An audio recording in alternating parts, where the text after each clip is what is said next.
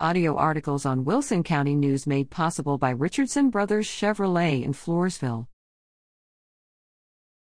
Harry Grove, former Main Street administrator, dies. Harry Grove, the former administrator of Floresville's Main Street program, has passed away. Grove, 80, passed away in the overnight hours March 10 to 11 at his home in downtown Floresville. The Oklahoma native was a longtime resident of Wilson County and sought ways to serve. In addition to his 4 years managing the Main Street program from 2001-05, Grove also was the former administrator of the Stockdale Economic Development Corporation and former Stockdale city manager.